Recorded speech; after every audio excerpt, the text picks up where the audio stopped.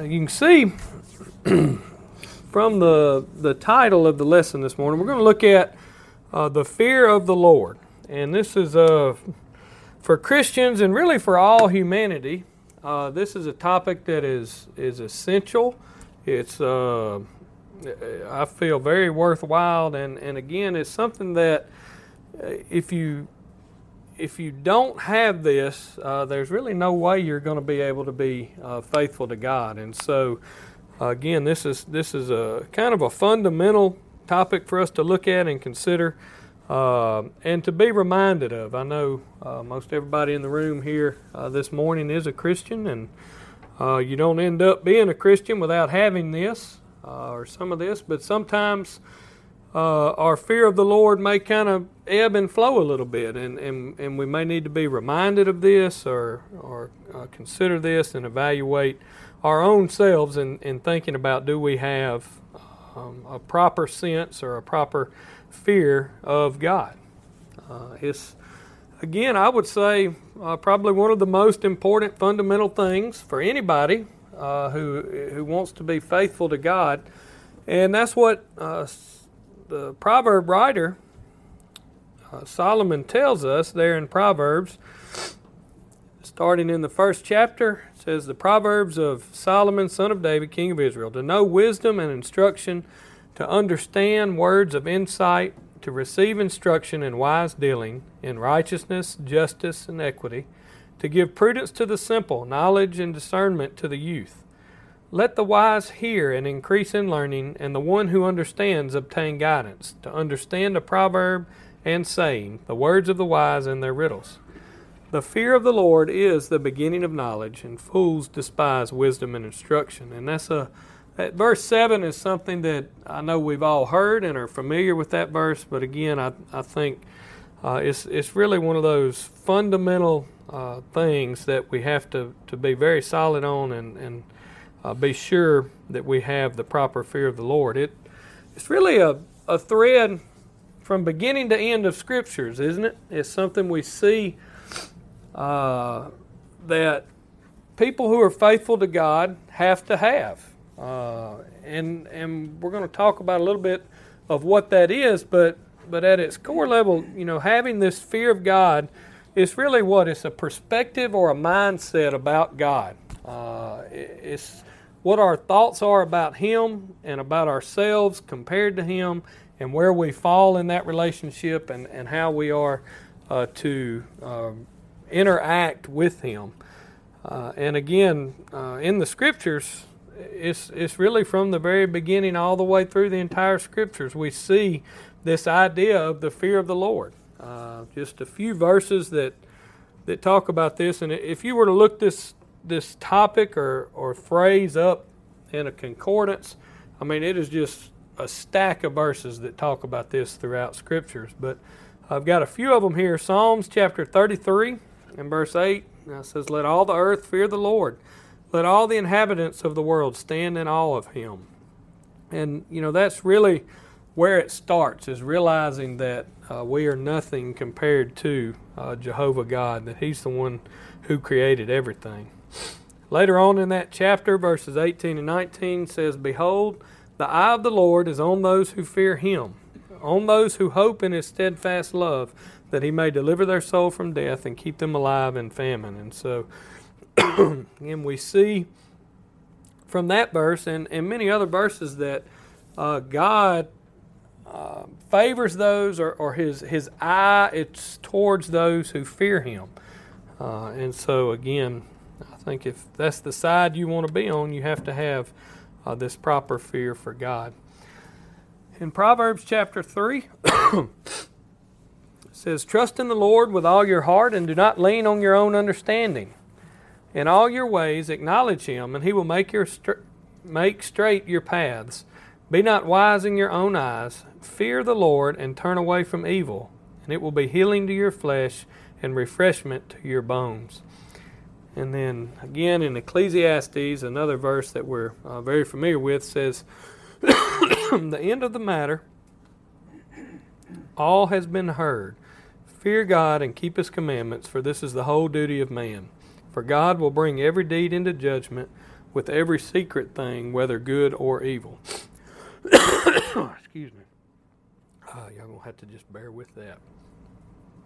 And so, again, these are just a few of the verses that we see talking about the fear of God, and there's many, many more, but they all paint the same picture, this necessary of fear or respect or reverence for God if one is to be found pleasing to Him, and if we are to expect to receive the promises that He's made to us.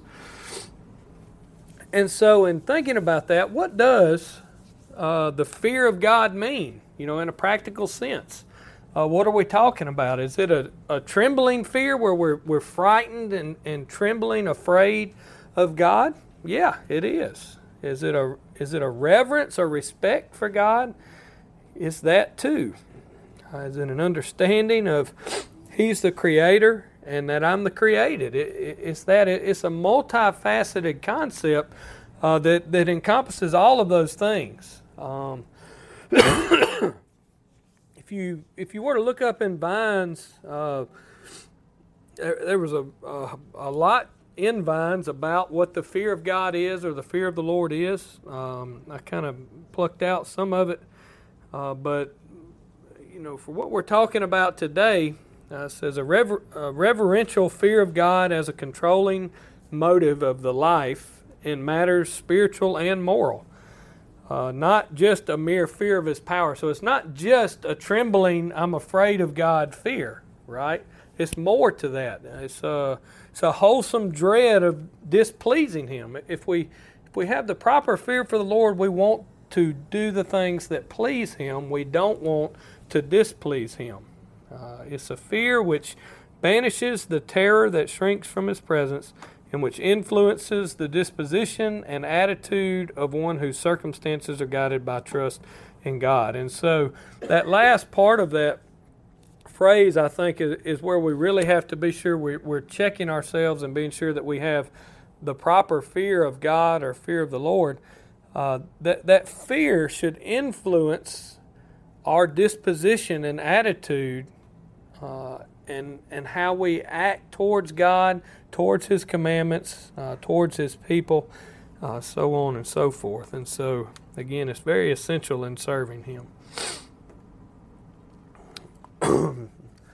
Also, another part of the fear of the Lord from Vines. In the New Testament, there's a few verses that talk about the fear of Christ in the epistles. And this is a comprehensive phrase about the reverential fear of God that will inspire a constant carefulness in dealing with others in His fear. So, in considering this idea of the fear of God or the fear of Christ, one thing that comes with it is a certain amount of cautiousness, right? We're cautious or careful in the things that we do and in how we serve Him because, again, what are we wanting to do? We're wanting to be sure we are pleasing to Him. And so we're going to be cautious or careful in the things that we do so that we are pleasing Him. And so that was really what Vines had to say about it. What do the Scriptures show us? It's the same principle. We see this idea of frightfulness, of true trembling fear of God in Scriptures. We see reverence of God. We see respect. We see awe. We see those things that we've been talking about that were in the definition of Vines. That's what the Scriptures paint to us as a picture of the proper fear of the Lord. We have commandments that tell us to fear the Lord. We have examples of people fearing the Lord and having the proper fear for God and acting from that proper fear. And we have examples of people not having it. And we can see what that leads to. And so we're going to look at some of those verses. But think about from the very beginning, the fear of the God of the Lord. Think about Adam and Eve after they had sinned and they realized that they were naked. And what did they do? They hid themselves because they were afraid. That's their words that they used. They realized they were naked and they were afraid of God. And so right there at the very beginning we see this idea of the fear of God. And I think that's more than just a trembling fear. I think it's a realizing that they were displeasing to God. In Hebrews chapter 11, and so if you say, first time we see this is with Adam and Eve. In Hebrews chapter 11, we're told that by faith Noah, being warned by God concerning events as yet unseen, in reverent fear constructed an ark for the saving of his household. And by this he condemned the world and became an heir of righteousness that comes by faith. And so, again, early in the Bible story, we've got Noah, and the Hebrew writer here telling us it was because of his reverent fear towards God that he obeyed the Word of God, that he moved forward with building the ark and doing those things that God had told him to. And because he had that fear, because that fear motivated him to do that, he saved his household and condemned the world. So we had Adam and Eve, we've got Noah, and then as you continue moving through the Bible story, we see the Israelites. If you want to turn, this was too long to put on the PowerPoint. If you turn to Exodus chapter 19, again, this is a familiar story. Exodus chapter 19, verses 16 through 20. Let me get to Exodus. Again, this is the Israelites. They've come out of Egypt, and they're coming to Mount Sinai. It says, Then it came to pass on the third day in the morning that there were thunderings and lightnings and a thick cloud on the mountain, and the sound of the trumpet was very loud, so that all the people who were in the camp trembled. And Moses brought the people out of the camp to meet with God, and they stood at the foot of the mountain. Now Mount Sinai was completely in smoke, because the Lord descended upon it in fire. Its smoke ascended, and the whole mountain quaked greatly. When the blast of the trumpet sounded long and became louder and louder, Moses spoke, and God answered him by voice. Then the Lord came down upon Mount Sinai on top of the mountain, and the Lord called Moses to the top of the mountain, and Moses went up.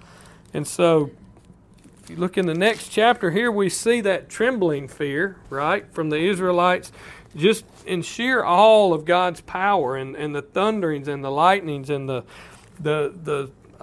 severity of God that He's displaying there on the mountain. And you can see their reaction in chapter 20 also, starting in verse 18. It says, Now all the people witnessed the thunderings and lightning flashes, the sound of the trumpet, and the mountain smoking. And when the people saw it, they trembled and stood far off.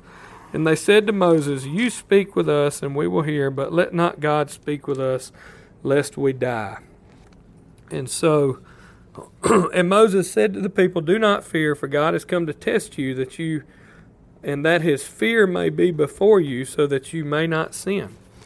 And so, again, we see, I think, at least a couple of these different aspects of the fear of the Lord, the trembling, afraid part of it, and then also that last part, what was God doing? He was testing them to see if they had the proper fear and the proper reverence for Him in doing that. And so, again, I think we can see these different parts of what it means to have the right kind of fear for God. In Deuteronomy chapter 10, in verse 12, and giving the law to the Israelite nation, says, And now, Israel, what does the Lord your God require of you but to fear the Lord your God, and to walk in all His ways, to love Him and serve the Lord your God with all your heart and with all your soul? And so, again, just a direct command there, right? What does the Lord God require of you but to fear the Lord your God, and to walk in His ways? And so this idea of fearing God translates in to walking in His ways or not walking in His ways. And again, this is a constant thread, I believe, throughout Scriptures from beginning to end.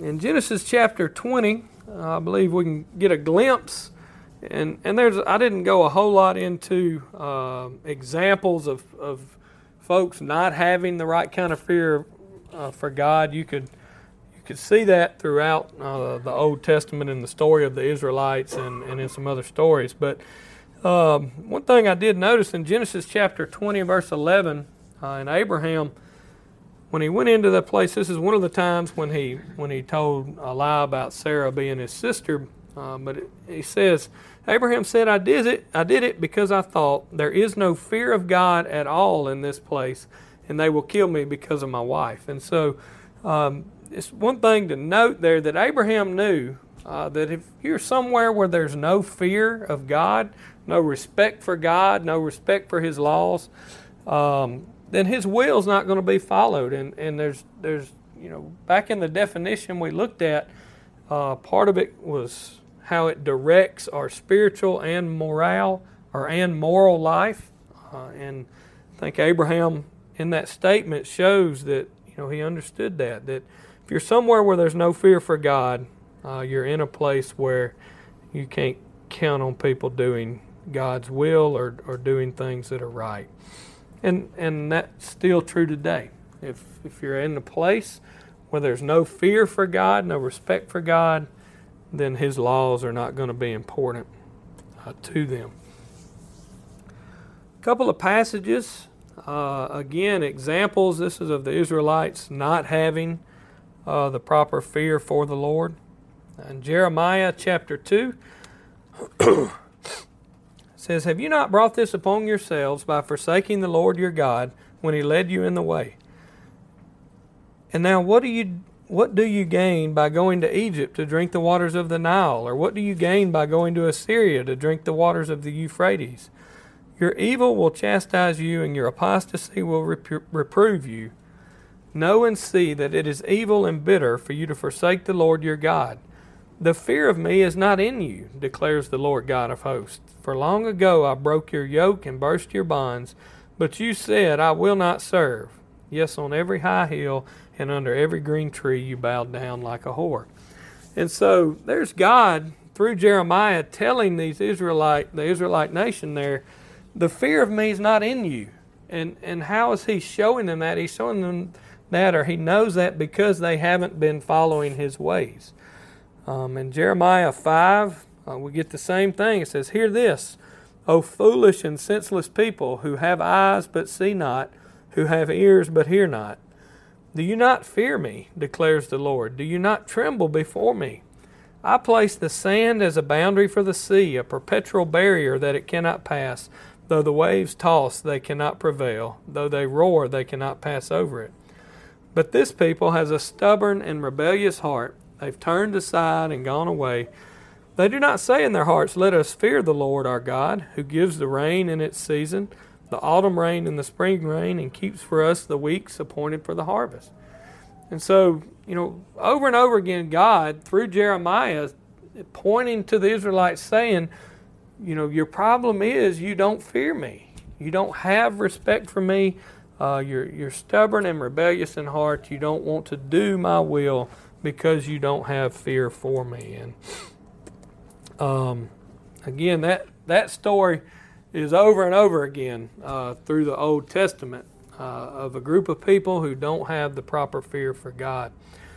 As you move into the New Testament, you see the same things about the fear of the Lord. One example that I thought of for someone who didn't have the fear of the Lord and what that may look like is one of the thieves on the cross. As Jesus and the two thieves are hanging there, one of them in Luke chapter 23 says, one of the criminals who were hanged railed at him, saying, are you not the Christ? Save yourself and us.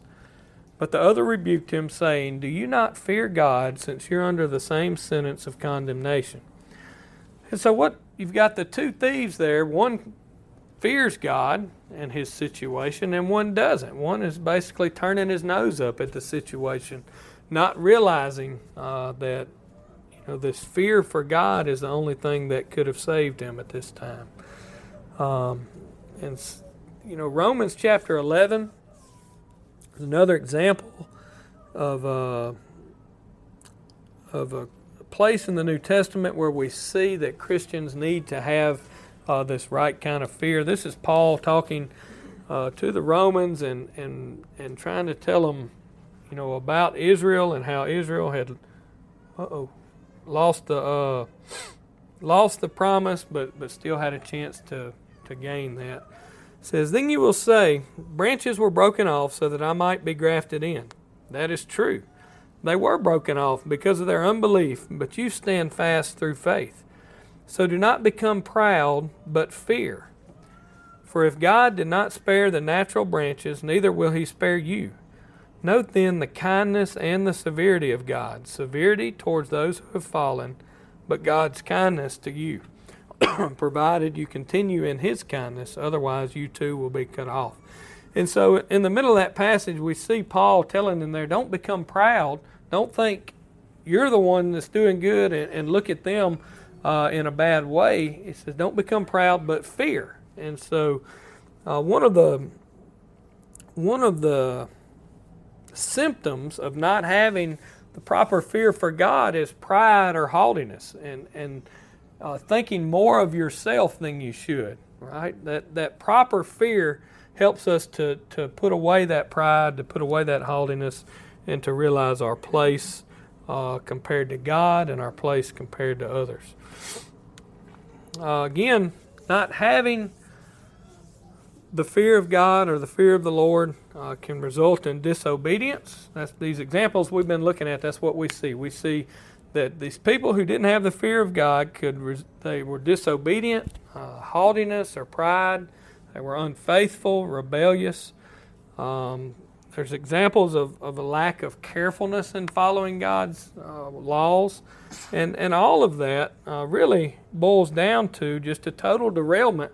When we don't have the proper fear for the Lord, we're just going to be totally derailed from what God wants us to be doing. We're going to miss the mark, and we're not going to do those things he expects of us. Again, to the Israelites, it was a commandment, just like we see in the New Testament for Christians today. But it says, "You shall walk after the Lord your God and fear him, and his commandments, fear him and keep his commandments and obey his voice, and you shall serve him and hold fast to him." And so that's when they were given the law, and then Joshua, when they're going in to conquer the nation, after all of those battles and all of that success that they've had, says, "Now therefore fear the Lord and serve him in sincerity and in faithfulness. Put away the gods that your fathers served beyond the river and in Egypt, and serve the Lord." And so again, Joshua's encouragement there to the Israelites to fear the Lord. In Job chapter 4 and verse 6, this is just a kind of a snapshot verse that I pulled out.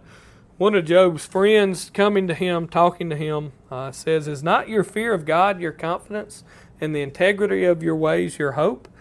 And really that statement applies for us today as well. If our fear of God is our confidence, if we have the proper fear for God, we're submitting to him, we're following his ways, doing the things that he tells us to do, then that is our confidence that those promises he's made to us, he keeps. And again, in the book of Psalms, I think David, really throughout David's life, but you can see it throughout the Psalms, this fear that David had for God, and he really seemed to have a good grasp of the proper fear of God. So, in the New Testament,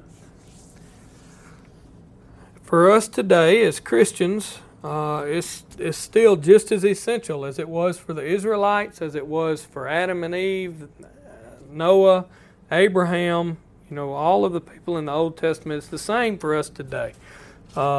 Jesus taught this, and he lived it in his life. Matthew chapter 10 and in Luke chapter 12, it's the same instance there. We'll just read in Luke. It says, "I tell you, my friends, do not fear those who kill the body, and after that have nothing more that they can do. But I will warn you whom to fear. Fear him who after he has killed has authority to cast into hell. Yes, I tell you, fear him." And Jesus, again, teaching this principle of realizing who God is, and having the proper fear, reverence, and respect for God because of who He is and because of what He can do. The apostles, just as you would expect, they taught this same principle and lived in this same way. In Acts chapter 10, we've got Peter making a statement here. Says this is as he's talking to Cornelius and preaching the gospel to the Gentiles. It says, Peter opened his mouth and said, "Truly I understand that God shows no partiality, but in every nation anyone who fears Him and does what is right is acceptable to Him." And so, again, this principle of fearing God and doing what is right is acceptable. That's what God wants. And then Paul, through the epistles, there in Ephesians and Philippians, Ephesians it says, submitting to one another out of reverence for Christ. Because of who Christ is, because of our reverence and respect for Christ as our King and as our Savior, we are to submit to one another. And there's the verses prior to that, there's a whole lot of other things we're to do as well. Philippians chapter 2 and verse 12 says, "Therefore, my beloved, as you've always obeyed, so now, not only as in my presence, but much more in my absence, work out your own salvation with what? With fear and trembling." And so, again, I think that verse, probably more than these other verses, that verse really shows us the necessity of having this fear for God, this reverence for God, this respect for Him and for His commandments and for what He wants us to be doing. We're to work out our own salvation with fear and trembling. Hebrews chapter 4. "Therefore, while the promise of entering His rest still stands, let us fear lest any of you should esteem to have failed to reach it." And so here we see this concept of fear as being a motivating factor, right? It says, let us fear lest any of you should seem to have failed to reach it. And so what does this proper fear do for us sometimes? It helps keep the right perspective. It helps us to keep our life in check, to examine ourselves, be sure we're doing the will of God and the things that He tells us to do. Because we don't want to be ones who have failed to reach the promises that He's made for us. And in Hebrews chapter 12, "Therefore let us be grateful for receiving a kingdom that cannot be shaken, and thus let us offer to God acceptable worship with reverence and awe, for our God is a consuming fire." And so here we see this idea of being grateful for what God has done for us, and that as we worship God, we're to worship Him with reverence and with awe. And the reason behind that is not only what He has done for us, but the realization that He's a consuming fire. He is the Creator. He has the one who made us, who made this world. He's the one who has the power to destroy us, to destroy this world. And we have to keep all of those things in perspective as we serve Him. I think we've got just a few more passages. And Peter, 1 Peter chapter 1. Peter really seems to have a good grasp of this fear of the Lord. It says, "Therefore, preparing your minds for action and being sober-minded, set your hope fully on the grace that will be brought to you at the revelation of Jesus Christ. As obedient children, do not be conformed to the passions of your former ignorance, but as He who called you is holy, you also be holy in your conduct.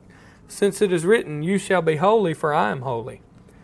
And if you call on Him as Father, who judges impartially according to each one's deeds, conduct yourselves with fear throughout the time of your exile, knowing that you were ransomed from the futile ways inherited from your forefathers, not with perishable things such as silver or gold, but with the precious blood of Christ, like that of a lamb without blemish or spot."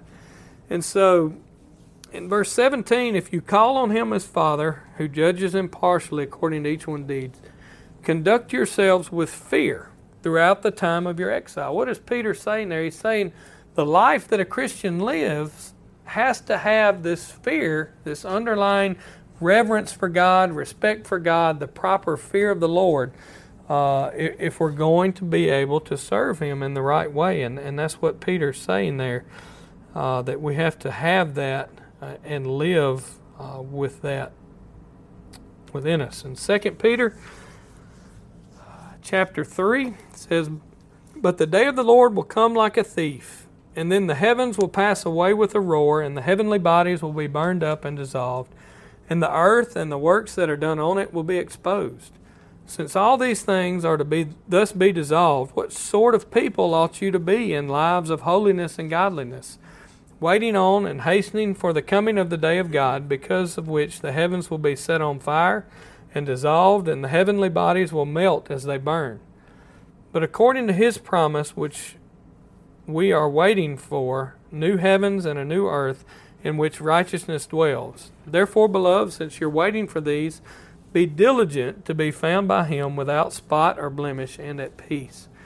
And so the phrase of fear, Peter doesn't say here, live with the fear of the Lord, but the concept, that underlying concept, is built into what he's saying. He's talking about the judgment and the power that God has to be able to destroy this world, the fact that God will come and judge the world. And he's saying, since we know these things, what kind of people should you be? He says you ought to be people who live lives of holiness and godliness. You're waiting on that day because you're living in the right way. And you should be diligent, in verse 14, to be found in Him without spot or blemish and at peace. So again, I think to be able to live that way, we have to have the proper fear of God. A few passages I wanted to read right at the end this morning in Job. And I don't know if y'all read these in class or not. Angela said kind of had to move through Job pretty quick this morning, but these passages have always stood out to me, and there's 3 or 4 chapters here towards the end of Job that really put Job in his place, and as we read them, should really put us in our places, realizing who we are compared to God, and what our attitude towards Him should be, what our proper fear towards Him should be. And I just wanted to read a few of those passages. Not going to read all of the chapters, but I wanted to read a few and just kind of end with that. Chapter 38, starting in verse 1, it says, "Then the Lord answered Job out of the whirlwind and said, Who is this who darkens counsel by words without knowledge? Now prepare yourself like a man. I will question you, and you shall answer me. Where were you when I laid the foundations of the earth? Tell me if you have understanding. Who determined its measurements? Surely you know. Or who stretched the line upon it? To what were its foundations fastened? Or who laid its cornerstone? When the morning stars sang together, and all the sons of God shouted for joy? Or who shut in the sea with doors, when it burst forth and issued from the womb? When I made the clouds its garment, and the thick darkness its swaddling band, when I fixed my limit for it and set bars and doors, when I said, This far you may come, but no further, and here your proud waves must stop. Again, you can continue reading on. We're not going to read all of it, but over and over, what is God saying to Job? He's basically saying, who do you think you are? I'm the one that made all of this. I'm the one who created all of this. And he's getting that point across to Job. If you flip over to chapter 40, starting in verse 1, it says, Moreover, the Lord answered Job and said, Shall the one who contends with the Almighty correct him? He who rebukes God, let him answer it. Then Job answered the Lord and said, Behold, I am vile. What shall I answer you? I lay my hand over my mouth. Once I have spoken, but I will not answer. Yes, twice, but I will proceed no further. So Job is realizing what God is telling him there. He's realizing he's gone too far in what he's been saying about God. So, verse 6, the Lord answers Job out of the whirlwind and said, Now prepare yourself like a man, and I will question you, and you shall answer me. Would you indeed annul my judgment? Would you condemn me that you may be justified? Have you an arm like God, or can you thunder with a voice like His? Then adorn yourself with majesty and splendor, and array yourself with glory and beauty. Disperse the rage of your wrath, and look on everyone who's proud and humble him. Look on everyone who's proud and bring him low. Tread down the wicked in their place, and hide them in the dust together. Bind their faces in hidden darkness. And then I will also confess to you that your own right hand can save you. Again, God there still rebuking Job or getting on to Job, trying to get him to see his perspective has been wrong. The thoughts that he's been having towards God have not been right, and he's putting Job in his place. And in chapter 42, starting in verse 1, it says, Then Job answered the Lord and said, I know that you can do everything, and that no purpose of yours can be withheld from you. You asked, Who is this who hides counsel without knowledge?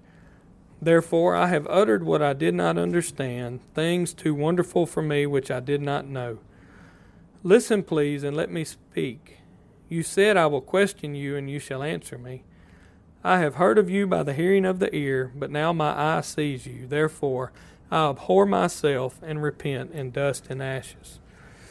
And so, after all of this, after 2 or 3 chapters of God telling Job, all of these things I've done, I'm the creator, I'm the one who does these things.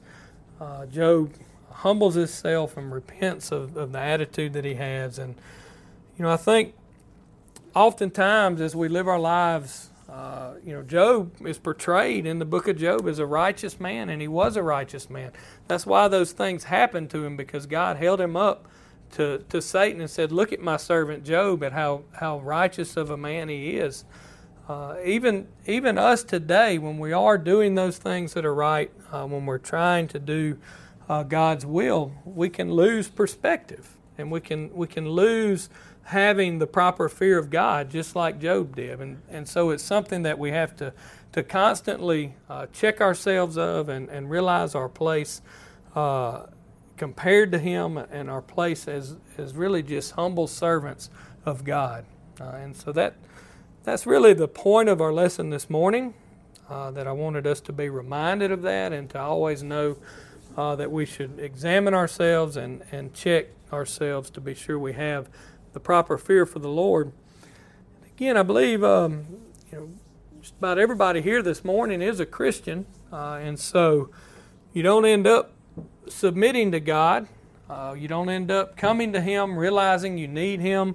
You need the blood of His Son for the remission of your sins, unless you have some fear for God, some realization that He's the one that has the power to condemn you, or the one who has the power to save you. And so, again, I think everyone here has done that and has had that proper fear.